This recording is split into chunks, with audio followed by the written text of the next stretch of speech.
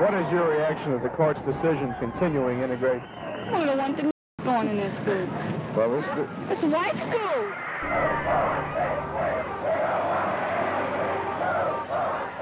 The mothers of downtown New Orleans screaming at a Negro child as she entered the William Franz Elementary School, first in the city to be integrated.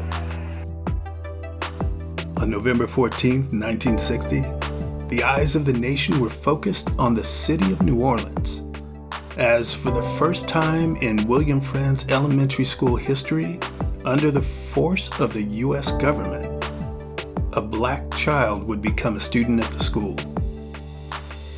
As Ruby Bridges and her mother walked toward the school, they were met with an angry mob of white protesters who stood in opposition of the landmark ruling of Brown versus Board of Education in 1954, calling for the desegregation of schools. This event would go down in American history as one of the pinnacles of civil rights advancement.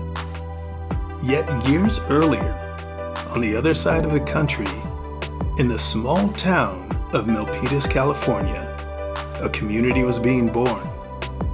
Not with protests and fighting, but with a deep sense of counterculture community. People who lived under the motto, "If we can work together, we can live together," formed the very first planned, racially integrated community in the United States. The community of Sunny Hills continues to stand as an example of what can happen when good people take action and do the right thing, even when all of society says otherwise. This week, Donnie Eiland, creator and producer of the documentary 54, joins us to talk about this revolutionary community on the Perpetual Good podcast.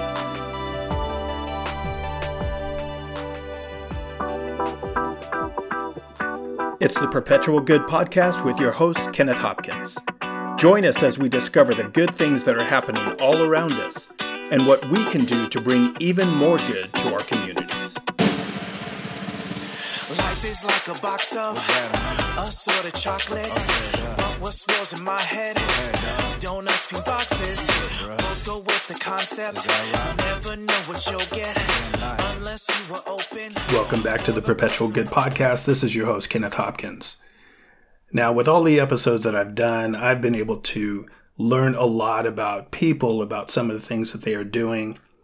This week and next week are a little bit special for me because not only am I finding out a little bit more about what my guest, who happens to be one of my good friends, is doing, but in these two episodes, I'm going to find out a lot about just the history of my hometown. And it's something when you find out a little bit more about your background, your history, your connections, it does something for you. It gives you a connection that actually propels you forward in ways that you didn't even think possible. And so it's a little bit exciting. And for those of you who are not from Milpitas, California, it's okay, because the lessons that come from this really apply to everyone and everywhere. This week, I have the pleasure of talking to Donnie Eiland.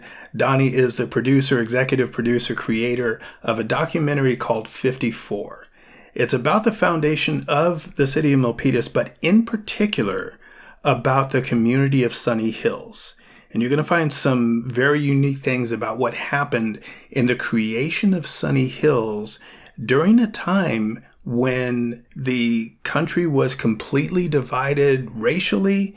Sunny Hills was very counterculture, and it continues to be that way. If you talk to anybody from Sunny Hills, you're going to find that there is a very, very strong sense of community that continues to this day, and it influences everybody that it touches. So without further ado, here is part one of my conversation with Donnie Eiland, producer and executive producer of the documentary 54 on the creation of Sunny Hills.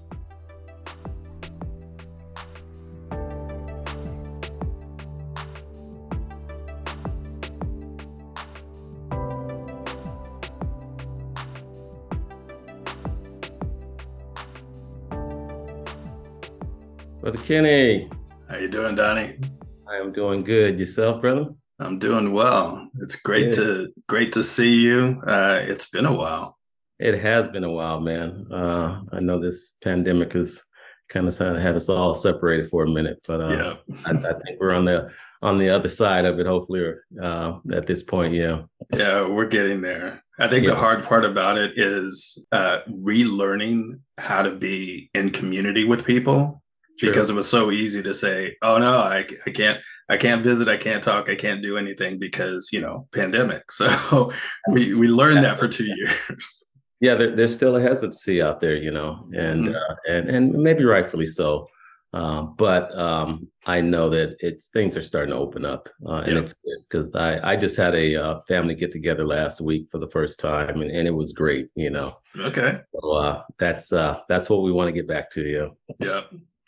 Well, that's actually kind of the whole subject of what we're talking about today. So thanks for coming on the podcast. Thanks for having the time to do this. I know that you've got a lot of things going on. So before we get started, just give us two things. One, just a quick introduction of who you are and what you're doing. And most importantly for the podcast, we always start out with what's good. So I want to know what's good with you. What's good? Life is good. Family is good. And as always, God is good. But I'm just, my name is Donnie Island, and I'm a long-term resident of Milpitas. Spent the first 12 years of my life in Sunny Hills. And Sunny Hills was a pretty unique place to grow up in. I know we're going to be talking about it being the first planned racially integrated community in the world. So I was very fortunate and blessed to grow up in that environment, and I want to share some of those experiences with you today. So, with that, I'm ready, Kenny, for what you have. Yeah, that sounds great. For those of you listening, Donnie and I, we went to school together. Milpitas is a very, I want to say it's a unique community. Both Donnie and I grew up in Milpitas. I was talking with my mom last night about just why she actually moved to Milpitas. We were living in Santa Clara, and she had an opportunity. This was back in 60s, 70s, in that time frame, and she had an opportunity to buy a house. So she and my little sister started, combing the area, probably while my brothers and I were at school, and ended up in Milpitas. And just some of the things make Milpitas unique. And we're going to talk about Milpitas in general, but we're going to bring it down to Sunny Hills. But Milpitas is very small. You could drive through it and miss it if you weren't careful. It's literally 3 by 5 miles. So back in the day, it was small enough and to some people insignificant enough that San Jose, which was a suburb in its own right, wanted to try to annex it, make it a part of San Jose. Yes. But there's something about the spirit of the people in Milpitas, and this is going to go right into the whole subject of Sunny Hills. Milpitas fought back. Yeah, we did. And they said, no, we are not going to be a part of your city. We're going to be our own town. We're going to build what we want, how we want.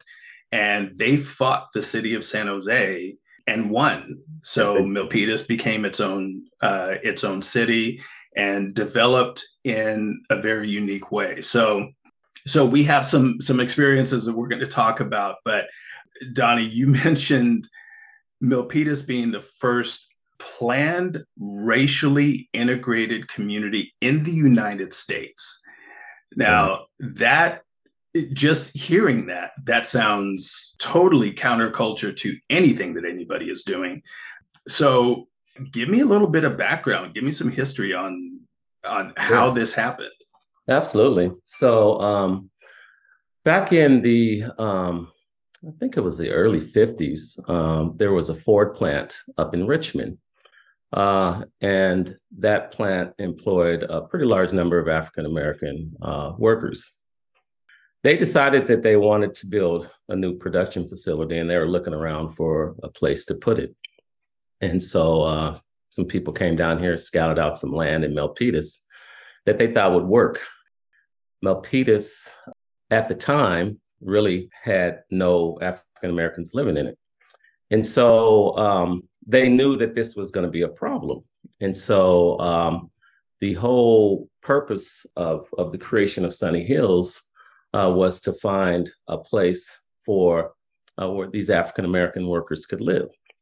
And so they formed a committee headed up by Ben Gross, and his job was to come down here, study the laws, figure out what it's going to take to make this happen. And Milpitas actually was giving them an incentive to move down here. They were going to give them, I think, a break on taxes or something to that effect. And so there was, it was mutually beneficial, I guess you can say. But at the time, it was segregated housing. And so the system was set up that that's not going to happen.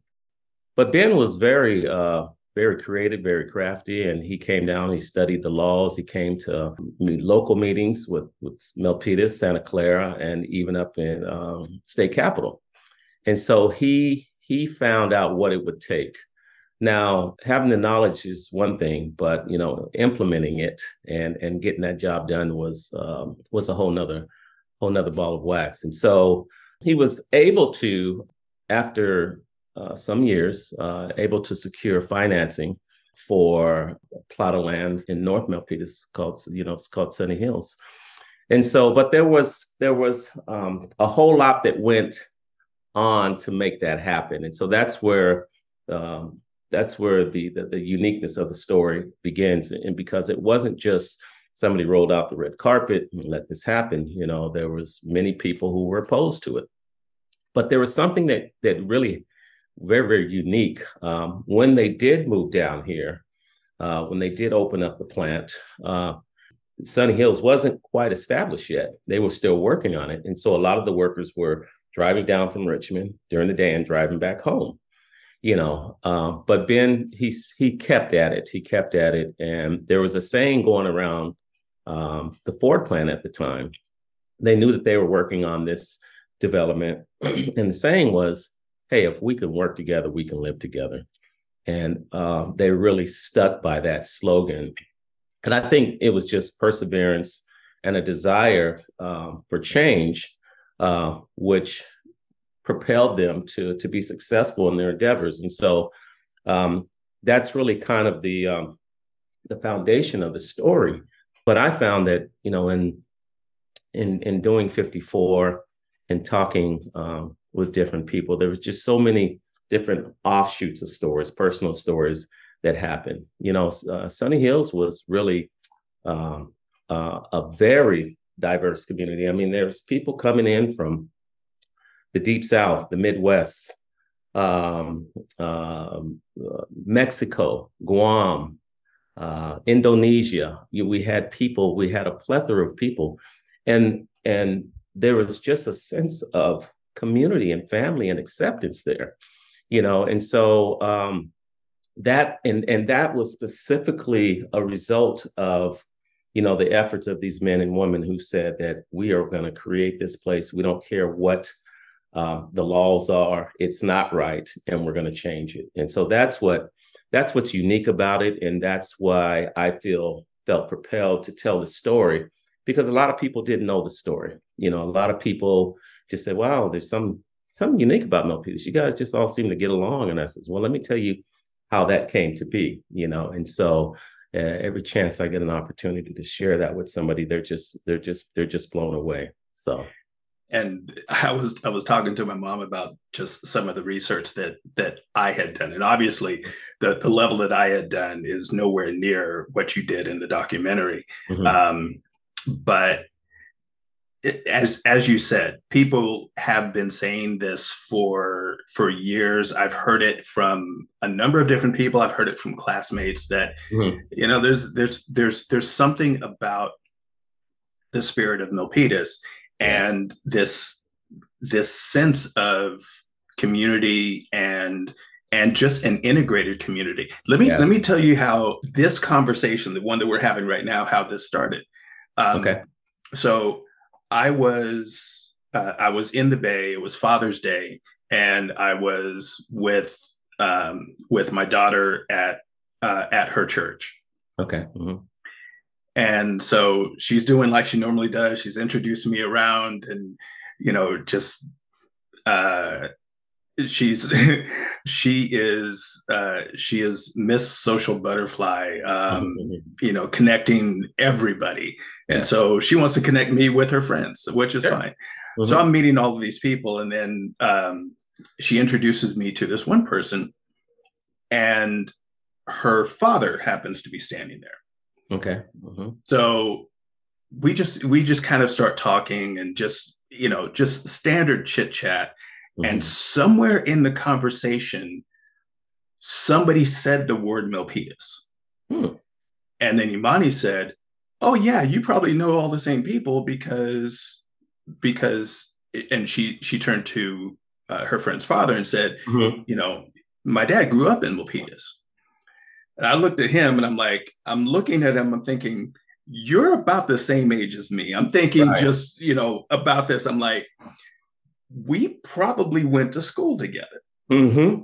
So, he had introduced himself to me, and I didn't, the name didn't recognize him. Like, okay, so when did you graduate? He says 83. I'm like, I'm 81. Like we were in school together. Yeah. And so we start talking, and then he said, Sunny Hills. And then he started going in. He's like, we've got everybody there. It's integrated community. It's, it is the place to be. And he just went on. Yeah. I never asked him about Sunny Hills in particular. Mm-hmm. He just, there's something about when you have that connection, it's almost like you have to tell it. Absolutely. So I want to switch gears just a little bit, because you were talking about just the impetus of this and how Sunny Hills got started. Mm-hmm. And let's kind of talk a little bit about timelines, because your documentary, this is about Sunny Hills, is called 54. Right. And that was really the start of it. That's when the Ford plant moved. Is that correct? The Ford plant, I think, moved down in 55. But they knew that there needed to be some planning that went into it. And so I think things were already kind of in the works, like for trying to create Sunny Hills. So 54 really kind of captures the year that the city was incorporated, and really when they were really the early stages of the development of Sunny Hills. Yeah. Okay. Mm-hmm. So in that time frame, 54, 55, 56, mm-hmm. when all of this was in the foundation, and when Ben Gross was he was working with people, and people in the plant were actually saying, hey, we can actually do this. We can live together. Mm-hmm. This was 5 or 6 years before. Well, let's back this up a little bit. Okay. So historic Supreme Court ruling, Brown versus Board of Education, mm-hmm. that says we're not going to have segregated schools anymore. Right. Even though that didn't stop for so many years. For a while. Mm-hmm. Fast forward up to September of 1960, mm-hmm. and all over the news, you have the broadcasting of the National Guards escorting Ruby Bridges to William Frantz Elementary School. This was 1960. This was years after people in Sunny Hills said, we can live together, work together, have community together. Absolutely. And as you said, there were some people who were opposed to it, but there were other people who said, no, forget that. Just kind of like San Jose saying, we can do this, and people in Milpitas saying, we're going to do a different thing. Absolutely. So tell me how that impacts you when you're thinking about the community that you have being, one, groundbreaking and just out of the national spotlight, but doing something that is really changing the landscape of history. Absolutely. First off, it's a great sense of pride that I have to come out of an environment like that. And I always say that what happened in Milpitas and in Sunny Hills is not just Milpitas history, it's American history. It's not known yet, but the more we talk about it, it will be. And I think it needs to be, because what they did was nothing short of miraculous, to be honest with you. They fought. It was not an easy battle. And you're going up against a system that's crooked and just very racist, a lot of discrimination. But they did not lose focus of the goal. And it was a united effort, Blacks, white, Hispanics, everybody who said this. And that's why it's so special. I've always said, Kenny, that God put his hand on Sunny Hills and wanted to use this as an example to the nation of what living in unity is all about. I truly believe that. And so there is a great sense of pride to come out of an environment like that. And not only that, what it did for me personally is it just empowered me as a person. I always say that what was being imparted to me by my parents in my four walls of my house, that I'm special, that I can do anything that I want to, that I'm not inferior to anybody. It was being supported by my neighbors, by my teachers, by my coaches, by my community. And that is, it's very empowering. And so we take that and we come out of that really believing that, hey, we can do anything that we put our minds to. And what great examples we have with these men and women who helped establish Sunny Hills, the legacy that they left for us. And so I'm very passionate about Sunny Hills and Milpitas because of what they did. And I believe that the story needs to be told. And I'm telling you, what's going on in Milpitas right now with the unity and the love is really a direct result of what these men and women did. And so that's the uniqueness. That's what's special about it. I'll tell you a funny story. About 5 years ago, I was hanging out with a friend of mine, Derek Dixon, and he said he was at the store and some guy walked in and they struck up a conversation. And Derek said to him, guy asked him, "Where are you from?" He said, Derek said, "I'm from Milpitas, from a place called Sunny Hills." And the guy stopped. He goes, "Sunny Hills?" He said, "Let me tell you something about Sunny Hills." He says, "You go up in there with bad intentions." He says, "They come together and they will run you up out of there." And basically, I guess there was probably some of his friends that came down and tried to, we're very connected and very much family. And I'm not endorsing fighting, but we come together when there's a problem. And it doesn't matter if you're white or black or Mexican or Asian. And so that's what he was saying. He says, "Man, you guys are really connected down there." He says, "We are." He says, "We're brothers and sisters and we love each other and we embrace everybody. We embrace people who have love in their heart, but we don't really stand for foolishness, and we really hold true to our convictions about love for our fellow man." And so I think that that's very unique. And I think that in this town, it's something that I've really never seen in any other city to this degree. And I can really echo that, because I think I'm going to bring it a little bit more closer to current, although it's still a ways ago. Mm-hmm. When we were in high school, for my first 3 years, I was in the other school. I was in Samuel Ayre, mm-hmm. and mm-hmm. we had kind of the standard rivalry, and right. The two different sides. Everybody right. knew that Jacqueline was the dividing line between Milpitas, right. two different sides of the house, and right. Mm-hmm.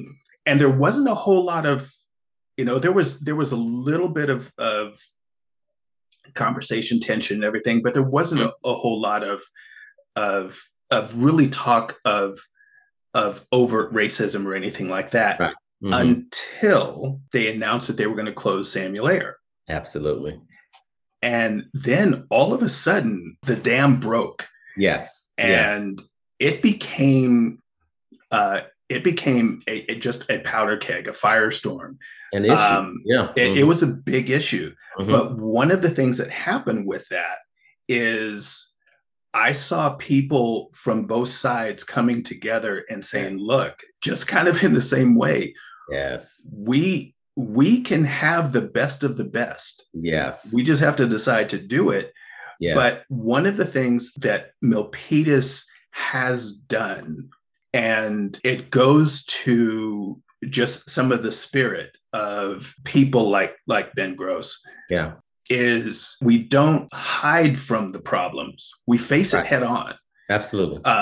We acknowledge that there's an issue, but we also know that there could be better. And so we had, it wasn't an easy road. It wasn't, let's sit down, have a quick meeting about it and talk about it. No, we had many conversations with high level people, principals and leaders of the city to say, we have to deal with this. Right. But the outcome of that was when we actually joined together, we had a much stronger school. Yes. We had a school that just dominated, from sports to art to education and all of those things that were brought together. And all of the things that people were afraid of, there's going to be fighting, there's going to be this. Right. There was none of that. Absolutely. And so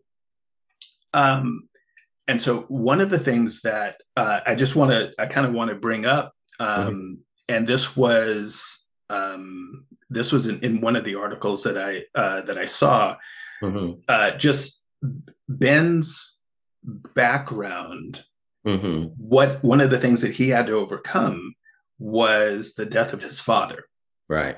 And how that happened was he was working for a white person. There was going to be an agreement about how the work was going to happen going forward. Right. And the person that he was working for not only broke the agreement, but killed him. Yeah. He really and this was something that Ben had to grow up with.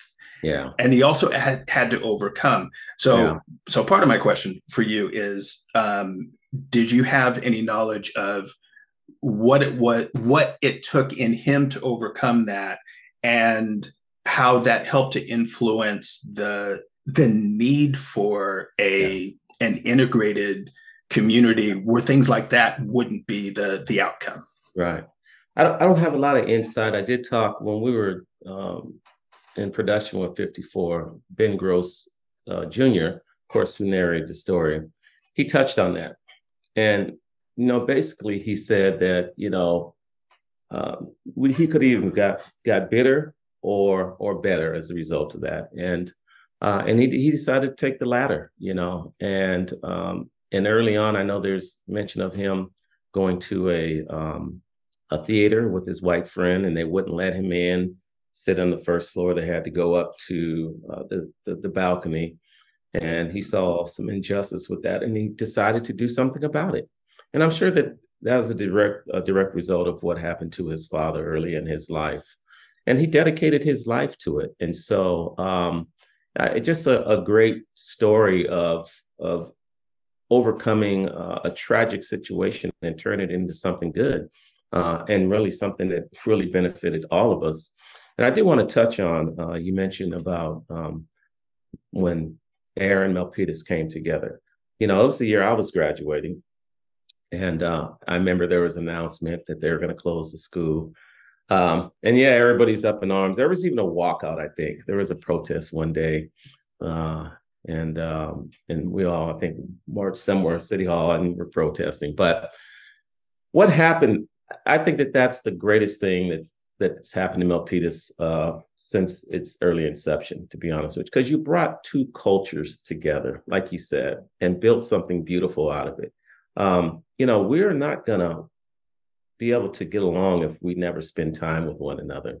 And even though it was kind of a forced thing, and I know it took it took a little time to work out some bugs. There's a little filling out, and one of the things I heard, a lot of people were really concerned about moving over or going to school over in the Sun Hills neighborhood because it was kind of I think people viewed it as kind of a bad neighborhood, and I'll be the first to tell you, we did have some bad characters over here, but overall, it was a great neighborhood. We had parents that raised us old school, taught us respect, and so when I kind of heard that, I was like, really? I says, man, this is a great neighborhood to grow up in. But it was an opportunity to really bridge some gaps. And I know in 81, when I think you graduated in 81, I know my brother Bobby, who is just very social. Bobby gets along with everybody.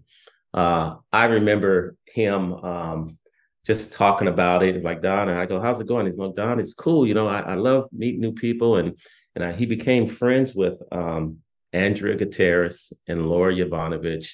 And from that, I just saw just friendships grow from that. And it was beautiful. And I be honest with you, I wish it would have happened 2 years earlier. Mine is more selfish because for sports reasons, I would have wished it would have happened, but there was a purpose for it, and right now, if you look at the school and what's happened as a result, it really was one of the best things that ever happened to Milpitas. So, and like you said, we looked at it, we acknowledged it, and we did something about it. We put forth a plan and we said, we're going to make this work, and they worked it. And it came out. It's beautiful.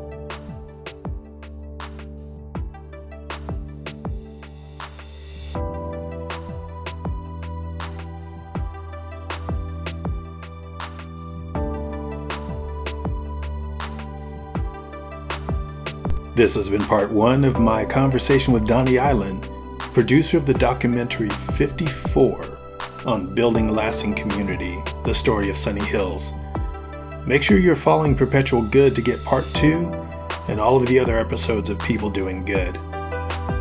The theme music for Perpetual Good is Wild and Windy by Bled John, with additional instrumental music, Soaring Above the Waves by Rolic Music. And I leave you with this quote by Kurt Vonnegut. The most daring thing is to create stable communities in which the terrible disease of loneliness can be cured. Have a great week, and we'll talk to you soon.